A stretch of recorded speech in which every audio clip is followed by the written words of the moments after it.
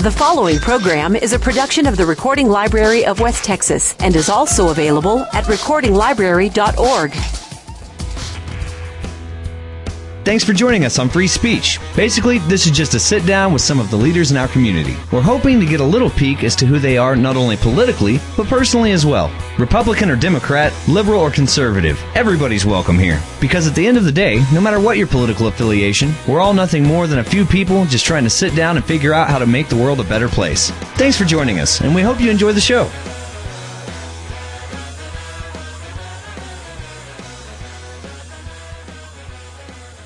Welcome back to another episode of Free Speech, and today we have John Mark Eccles. Now, do you always use all three names, or is that just a formal thing? I actually use both for my first name because my dad is John and my granddad was Mark, and so I got two first names and one middle name and a last name. Oh, nice. Okay, so John Mark is how you go by every day. Yes. Okay, perfect. Kind of like Joanne or something like that. Yeah, my nephews call me Uncle Booger. Uncle Booger. See, I like that better. Can I just call you Uncle Booger? Sure.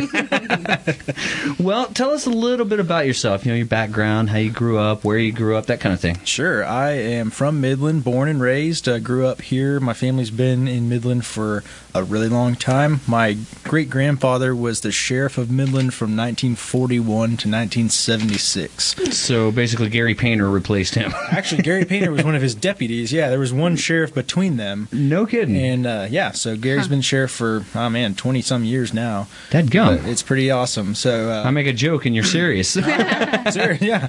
So grew up here and graduated here from Trinity in 2007, and then went off to school at the University of Alabama, and came back to Midland after that. Alabama. Dadgum. So what was y'all's mascot again? The Crimson Tide. Yeah, I know. Roll Tide. Roll Tide. I'm a Notre Dame fan. I know exactly. Hey, I was at that game. So you know exactly why I'm over here like you. No, I'm actually wearing my Notre Dame socks today, actually. Oh, very good. No, we had a perfect season, and you guys ruined it. I was at the game in the Notre Dame section. In spectacular fashion. I mean, we didn't just lose. Y'all destroyed us. Yes. Okay, moving on. I would say sorry, but I'm not. Well, and the difference is you actually went to Alabama, and I did not go to Notre Dame, so you have every right to, enjoy your collegiate experience. Yes. More so than I do, actually, to be a fan. So, you must be very happy, though, with the football team because it's ridiculously good every year. Yes, it's a lot of fun. And when I went there, it was just the very first year of Nick Saban. And so it was a good time to be there. We started winning a lot, and it's been fun since then. Yeah, I bet. So after going there, got a business management degree, came back to Midland sort of reluctantly. It was 2011. The economy was really good here and not so much everywhere else. Mm-hmm. And family was here, and so I ended up our senior year got cut off a little bit short because of that tornado that came through Tuscaloosa in 2011. Wow! And so I came back home and thinking it'd be short term, and ended up working in the oil and gas industry with a lot of other people. You don't say. Yeah, and from there, I just got really connected and ended up meeting the girl that would become my wife and buying a house and really putting down some roots. And so everything changed from there. Having kids changed things a lot too. And now that we have children, having family around here, both mine and my wife's, is really, really nice. They call Midland, Odessa the black hole just because it sucks you in. Yeah. And it's not, a lot of people associate that with a bad thing, but usually it's not a bad thing that keeps you sucked in here. It's usually something like what you just said, a wife, kids, a good job, things like that. And yeah, I mean, you are exactly the story of so many people from here. Yeah, so many of my friends, same story. I was back before most of the people that I knew, so when I first came home, it was not so much fun because I felt like I was a stranger in my own town. But going forward, it's been so great. We love it here. It'd be really hard to get me to leave. And yeah. We're here for the long run. Well, I think the key is, I mean, living in Midland, you don't have a lot of ground scenery. You have a big sky, and a lot of people, they don't vacation enough. I think if you get out of here every so often, you really don't mind living here, at all. Mm-hmm. I love it here. It's been very good to me. So I'm kind of in the same boat you are. I kind of grew up reluctantly. I left Midland for a while, and I reluctantly came back. And then, I'm glad I did, because it just, like you said, sucks you in. Yep.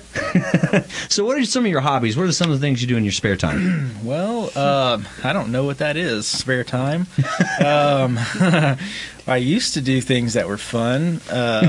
You remember what fun was like? Forgotten. No. I really like to hike. Like you said, vacationing.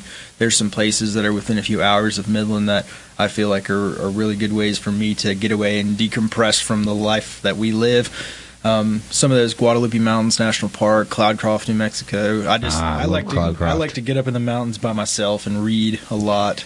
And you kind of got the mountain man look. You could totally pull it off. Yeah, I'm rocking the beard. I'm just going to let it go. You have a respectable beard, good sir. Thank you. So do your kids like the mountains as much as you do? They do. We actually, when my daughter was a year and a half, we took her llama packing. Have you ever heard of llama packing? I've heard of packing, not llama packing. So the llamas carry your belongings, and I carried her on my back, and we went for 3 days up in northern New Mexico. Whoa. So you were her llama. I was her llama, yeah. Yeah, and we do things like that still. We're a little bit limited. I've got a back injury I'm dealing with, so I can't do so much of that anymore. But anyway, that's what I like to do. And used to play some music around here. I had a little band. I played the fiddle. And Really? Yeah. I'm a musician myself. Are you? Yes. I haven't picked it up in a while. I've been known to diddle on the git fiddle, a.k.a. the guitar. Ah. But, yes, but... but yeah, what kind of band were you in? It was a sort of a mixed country rock sort of playing at bars band. That's how you know you're a real musician. Every musician, they're like, I don't know what we are. We're just kind of... We just played what we liked. It was different stuff. Yeah. That's how you know you're a real musician. George Strait to Sublime, whatever. Yeah, because they totally go together. Yeah. I could see them playing a show.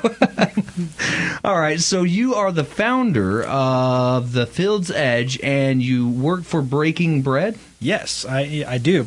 So my part-time job in the mornings from about 6 to 9:30 in the morning is with Breaking Bread Soup Kitchen here in Midland, and I drive a breakfast truck and drive all over the city feeding the homeless and hungry. And actually, Abby has already told me about you. I think your second day here, you were telling me about him. Yeah, probably. Abby helps me out a lot. Yeah.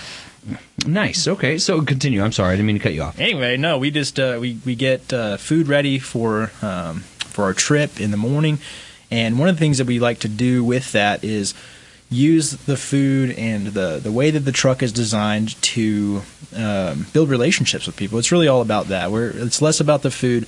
So the way that it works is we drive around, we pull out this really handy sliding bed that comes out of the back of the truck with all our food on it, and the food's arranged in different ways so it's all visible and people can see the different choices. And we talk about what we have, different types of burritos, different types of pastries, different types of fruit, and we like to offer choices as a measure of dignity for people that don't often get to make choices for themselves. That's actually something a lot of people overlook, or would overlook. Doing what you do is giving them choices, and I imagine that brings a whole new aspect of kind of making them feel human again, because a lot of times they get dehumanized. Exactly. Yeah, we like to steer away from the have some more sloppy Joe mentality. Hey, I'm all for the sloppy Joes. Yeah.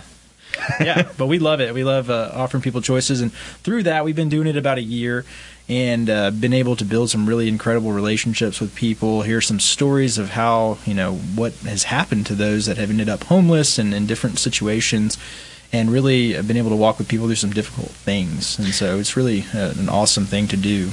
Well, the idea of being homeless, I think, is terrifying to a lot of people who really take some time to think about it, just because me, people who aren't, very wealthy, we just, we make a decent living. We're literally, a few events away from being homeless. Absolutely. If you really think about it. I mean, statistically, over half of Americans are one paycheck from becoming homeless. So that just means that they have less than $500 in savings and can't afford any kind of emergency. And so if you think about what it takes to just fall into homelessness, and then it becomes this big spiral. What percentage did you say that was? Over half. Wow. Some estimates over 60%. So it's a lot. So if you're having a conversation with somebody, one of the two of you are literally, statistically speaking, one paycheck away from being homeless. Likely so. And what separates those who actually become homeless and those who don't is that connection and relationship with whether it's family or close friends or whatever. If some kind of catastrophic event happens in someone's life and they don't have any savings and are unable to cope with that, typically, you or I may have our family to call or a friend or something that we could fall back on, whereas the people that are on the street right now, that's usually the story that they don't have. Well, and I would imagine that there's probably a rise in homelessness despite the job market just because we have so many people from faraway areas who don't have that support net. Yeah, absolutely. We get people that come here thinking, hearing about our low unemployment rate with a backpack on their back and get off the bus and realize, wow, it's really expensive to live in Midland. It is extremely expensive. And not just that, but we're actually seeing an increase in elderly folks that are becoming homeless because they're on fixed income being pushed out of their apartments by rent increases. Wow. And I have no doubts of that. I mean, I remember, because I grew up here, and my first apartment was here at the Meridian, and the Meridian was fairly new then. It was considered one of the nicer apartment complexes back then. I had a 2-bedroom apartment for $550 a month. Wow. And that was, 15 years ago? Okay. I guess I was about 20 when I got my first apartment. And that's not that long ago considering where it's at now. Yeah. I mean, you will pay 4 times that easily for a 2-bedroom apartment now. Oh, yeah. At that same place, actually. And it's not nearly as nice as it used to be. No. So how did you get involved with working with the homeless? Yeah, it was a really interesting experience. So, like I said, I used to be in oil and gas, and I worked through some companies and ended up going out on my own for a little while. And when I got back to Midland and I was really lonely and sort of not sure of what, coming out of college really quickly and sort of being plucked out of that because of this tornado, I get dropped back into Midland and adult life, and I'm really struggling to sort of find myself. And I just didn't know how to handle that. And so when I had one friend that was a driller, and I saw him about once a month, and we were at the swimming pool one time, and this friend of ours now, who we didn't know at the time, he came up and asked, he was a little kid, and he came up and asked if we wanted to play ball with him. So we were like, yeah, definitely. And we played ball with him. His dad came over and was like, hey, thanks for playing with my son, and you guys should come to this Young Professionals Sunday School class at First Baptist. And I was like, I was not interested. To be frank, I was not at all interested. And what happened was a couple weeks later, I just got to this place where I was really alone in what I was doing, and I thought, well, maybe there's some cool people there. I'll just go check it out. And I ended up getting connected there with some really neat guys, and got plugged in, got some really close relationships. And I grew up in a Christian environment, went to a Christian school, but I guess I wouldn't consider myself a Christian at that point in my life at all. And anyway, I ended up becoming a Christian about that time in my life, 22 years old. It was a very incredible experience for me, just understanding that I was saved by grace and that I couldn't earn this type of salvation at all by anything that I did that was good. And it was a really amazing transformation for me. So from that point on, I felt compelled and called to some kind of service just gradually. I was about to ask, because a lot of people who do go into the oil and gas industry, especially here, they don't tend – I mean, they're mostly very giving people. We have a very giving community. I'm not saying that oil and gas people aren't giving, but they don't usually give up that job completely to go into the nonprofit realm. Yeah. So that's a good story. It was a specific and kind of a lengthy calling.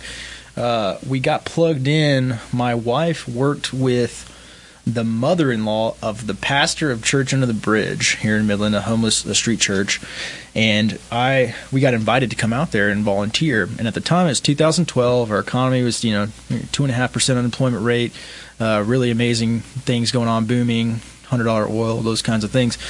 And so I couldn't in my mind understand why there would be homeless people when oil was that high. There was for hire signs everywhere and all these jobs and rumors of just people hiring warm bodies, McDonald's paying $18 an hour and $1,000 sign-on bonus, picking you up from work, all those kinds of things. And I'm like, why aren't there homeless people? This doesn't make any sense. I just thought it would be as simple as somebody finding a job and stopping. Well, and jobs aren't the only factor. Yeah. I just thought, well, just quit being homeless. There's plenty of opportunities for you.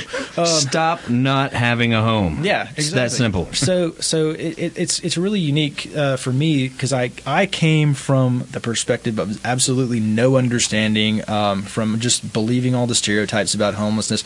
And I deal with those things a lot, just hearing people's opinions and how they feel about what we do. And it helps me to walk with somebody into understanding because somebody did that for me.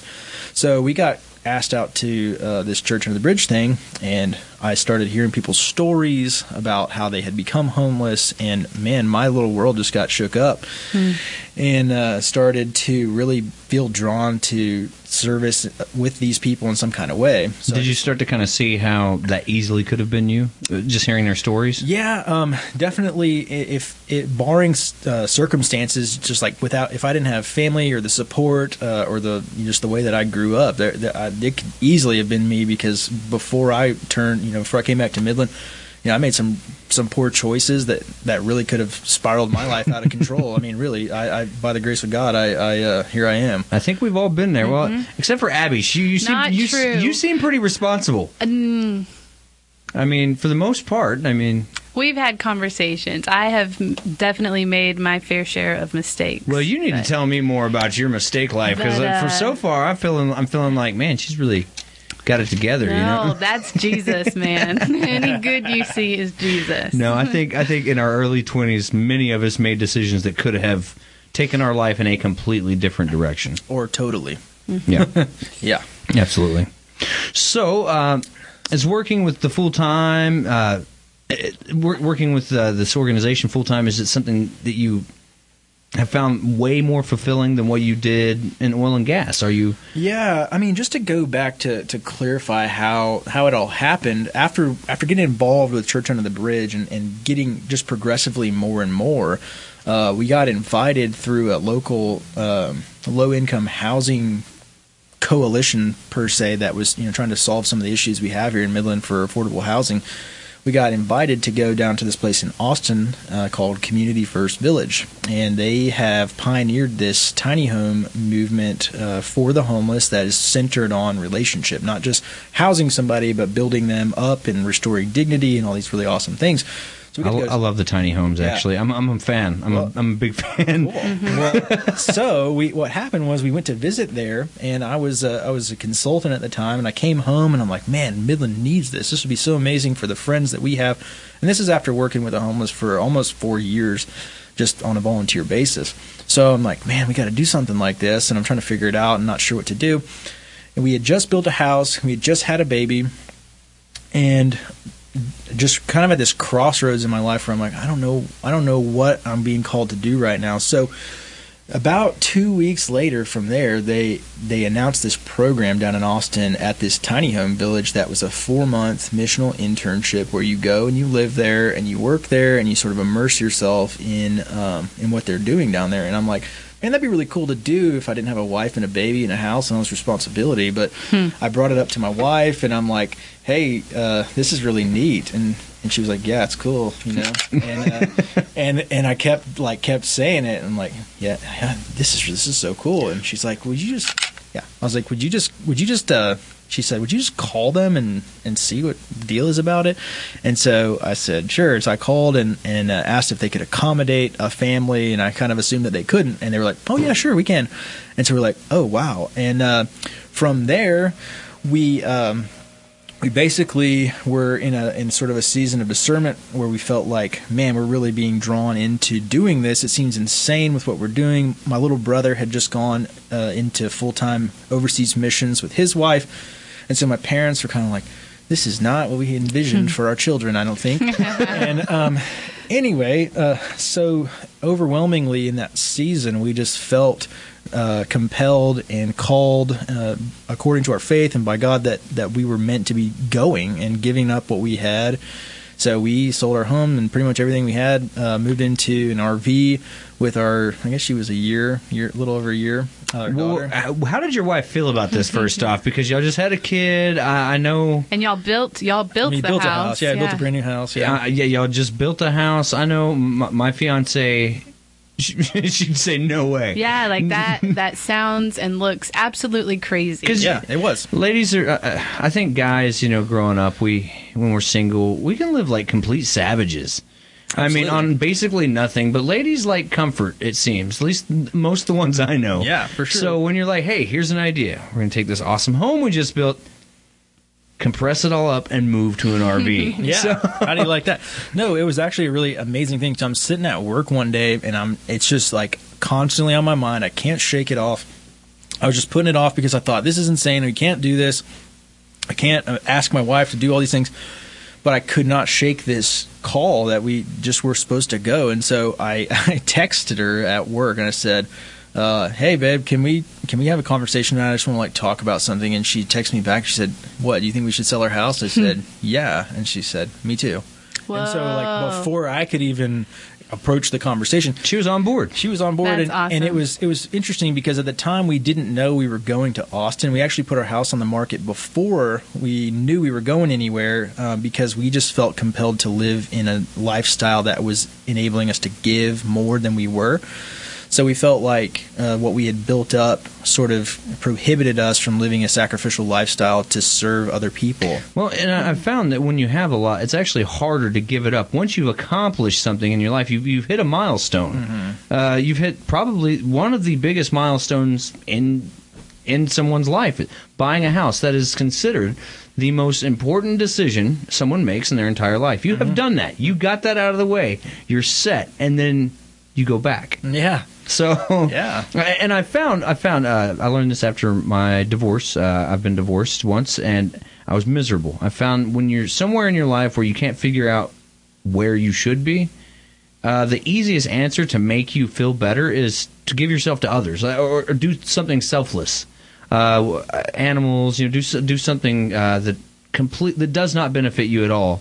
I don't know why, but nothing else will make you happy, and I don't know why that is.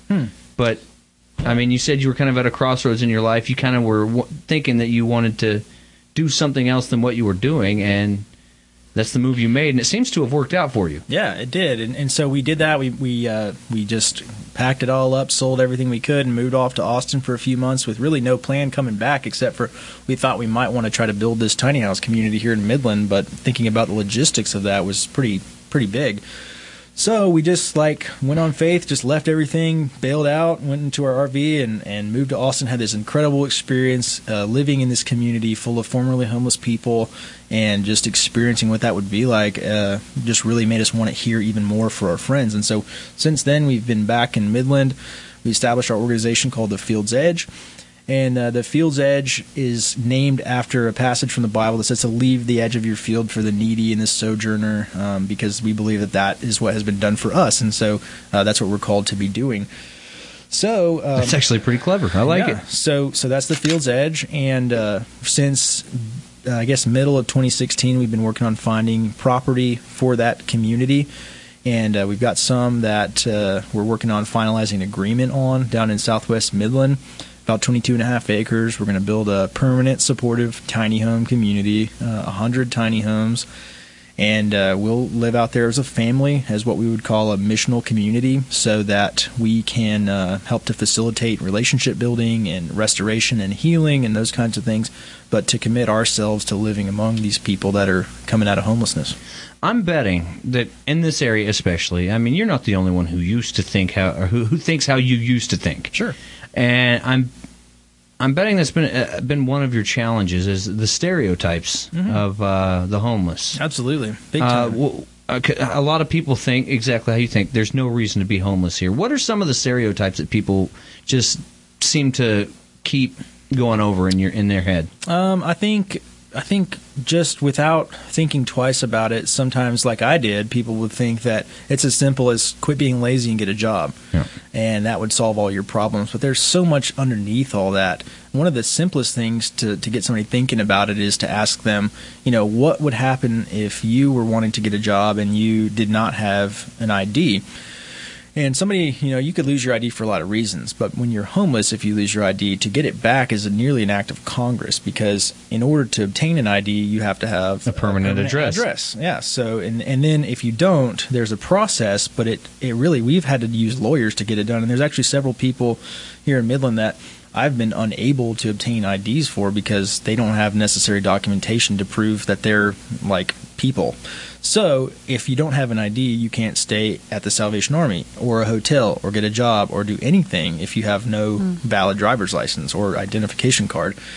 And just that itself, I mean, it gets you thinking, okay, that, and then you have so many other hurdles, whether it's trauma or any number of things, abuse. One of the big stereotypes is that all homeless people are mentally ill and have addictions, and that is not true.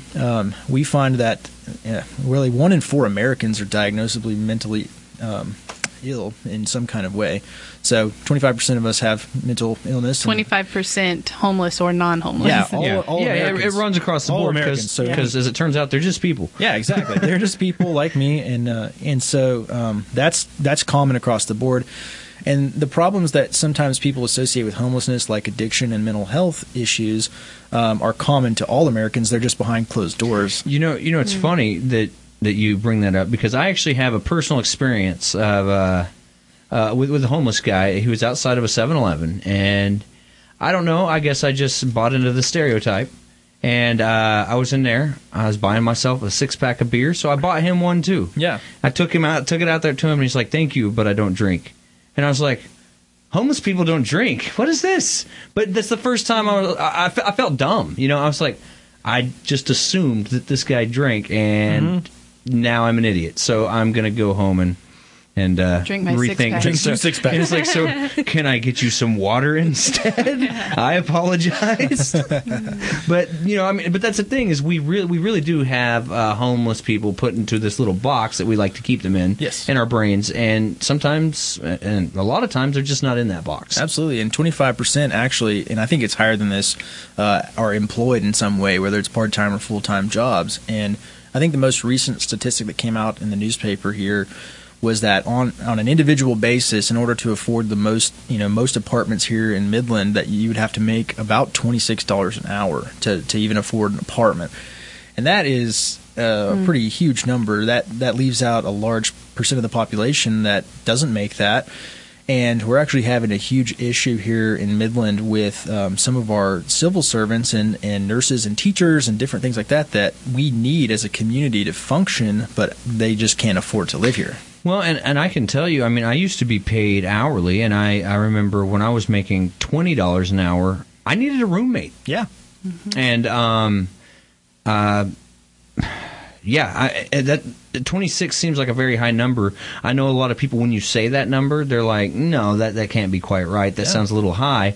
But how many people listening right now, say like, I make 20 and I'm just fine, but you have a roommate. That's the difference. You cannot make it on your own with making $20 an hour, even working 50, 60 hours a week here. I mean, it's especially if you have a kid to support. I mean, if you're single, you got nobody else, you might be able to pull it off, but yeah, because if you have a child, you got to pay for childcare, and I mean that's extremely expensive. All these other things, insurance. I mean, you have to pay for insurance whether you like it, or especially if you have kids. I mean, it's just there's so many factors that go into it, and 26, if it is off, it's not too far off. Yeah, for sure. So, what are some of the ways that we can get a hold of you guys so we can get involved with what it is you're doing? Yeah, we have a website, www.thefieldsedge.org, and we also have a Facebook page, The Fields Edge, and we have an Instagram, @thefieldsedge_Midland, and those are ways that you can connect with us, see what we're doing.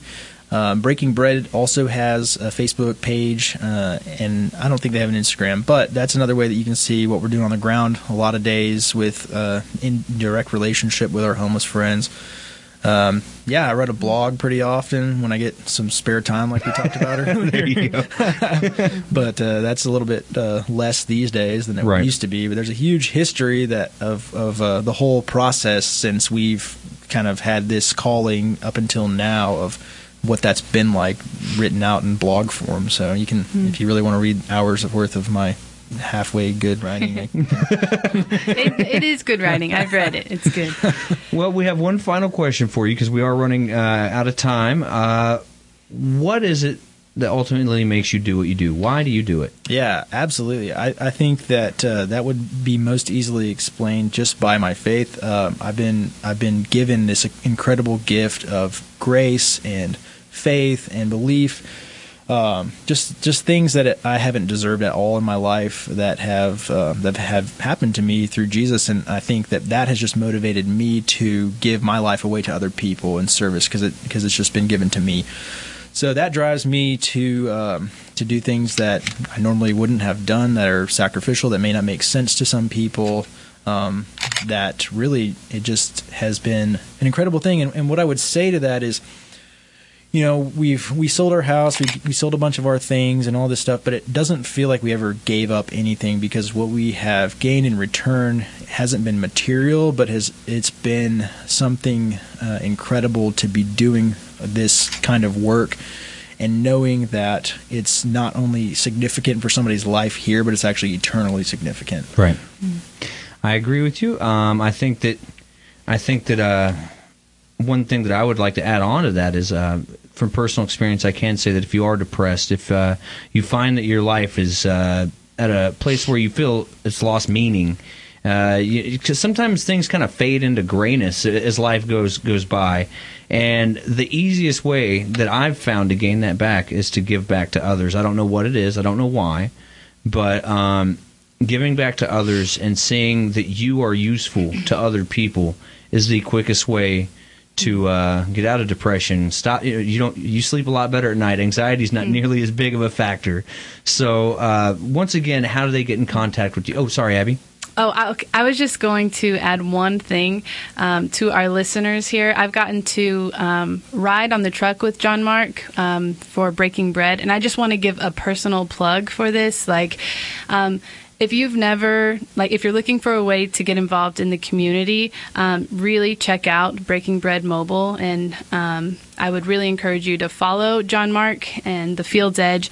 But getting out there and just meeting the homeless and getting to hand them a cup of coffee and ask them how they're doing and listening to their story has absolutely changed my life. And I really think that it would bring you a lot of joy as well, and it will help bring us together as a community. There's something incredible about getting to serve other people and love other people, but also getting to serve with people. You're making friends, we make friends in the truck, and it's just an awesome way to serve our community and to love each other. And so personally, I love it, and I just support them 100%. So get involved. And one last time before we go, last thing I want you to end on is, once again, how do they get a hold of you if they want to get involved? Yeah, you can go to our website at www.thefieldsedge.org, and you can also email info@thefieldsedge.org. Those are the best ways. Our Facebook page, The Field's Edge, you can message us there, comment, like things, share, all the good stuff. But those are the best ways to get a hold of us. All right. Well, we appreciate you, John Mark. Yes. John Mark, 2 names. I got it. Thank you very much for coming. Thanks for having me. This program was a production of the Recording Library of West Texas and is also available at recordinglibrary.org.